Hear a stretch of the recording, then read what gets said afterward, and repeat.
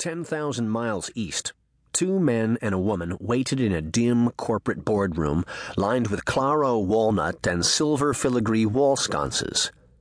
3 flat-screen televisions flickered with grainy images, then flashed to high-resolution pictures, clear as cable news. "We have GPS signatures here, here, and here," one of the men said. He stood to the right of the monitors and pointed an infrared laser at the center screen. Red dots popped up at the 4 compass points around a jungle clearing. "Where exactly is here?" another man asked.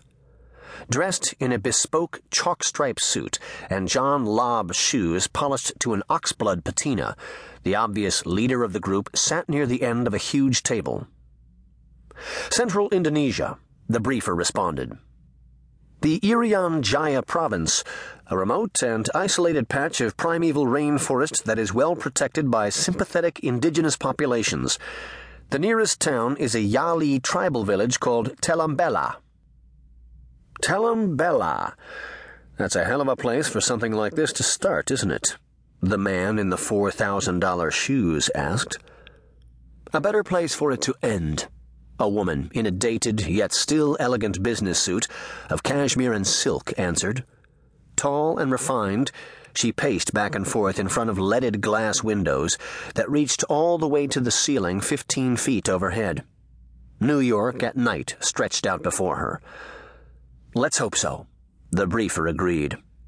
His voice sounded hollow, like that of a soldier consigned to a hopeless battle. Recent intelligence suggested that the strongest wave of terror in U.S. history could begin within days. If they failed to intercede in this godforsaken stretch of third world wilderness, the ramifications would spread to places the best minds at CIA and the FBI had never even imagined. "I got that sentry with the Galil coming around the bunkhouse. Call him Banjo Man." Jeremy spoke softly and used his left hand to dial an Inmarsat phone that technicians at the FBI's electronic research facility had fitted with a specially modified Fascinator secure voice module. A second sentry, whom they'd already nicknamed Castro, stood smoking a double Corona just outside one of the huts. "What time you got?" he asked. The rain, which began to fall in earnest now, had crept inside his supposedly waterproof watch, rendering it useless.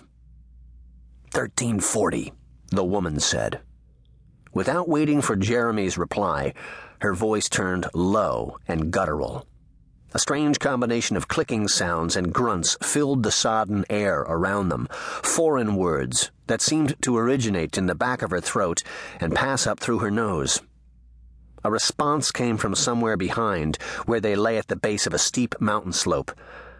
"Click, hung, ktok, ktok, aum, aup," a huskier voice said. "Quit that shit and speak English," Jeremy whispered. He craned his neck, searching for the Yali tribesmen nestled in the tangle behind them.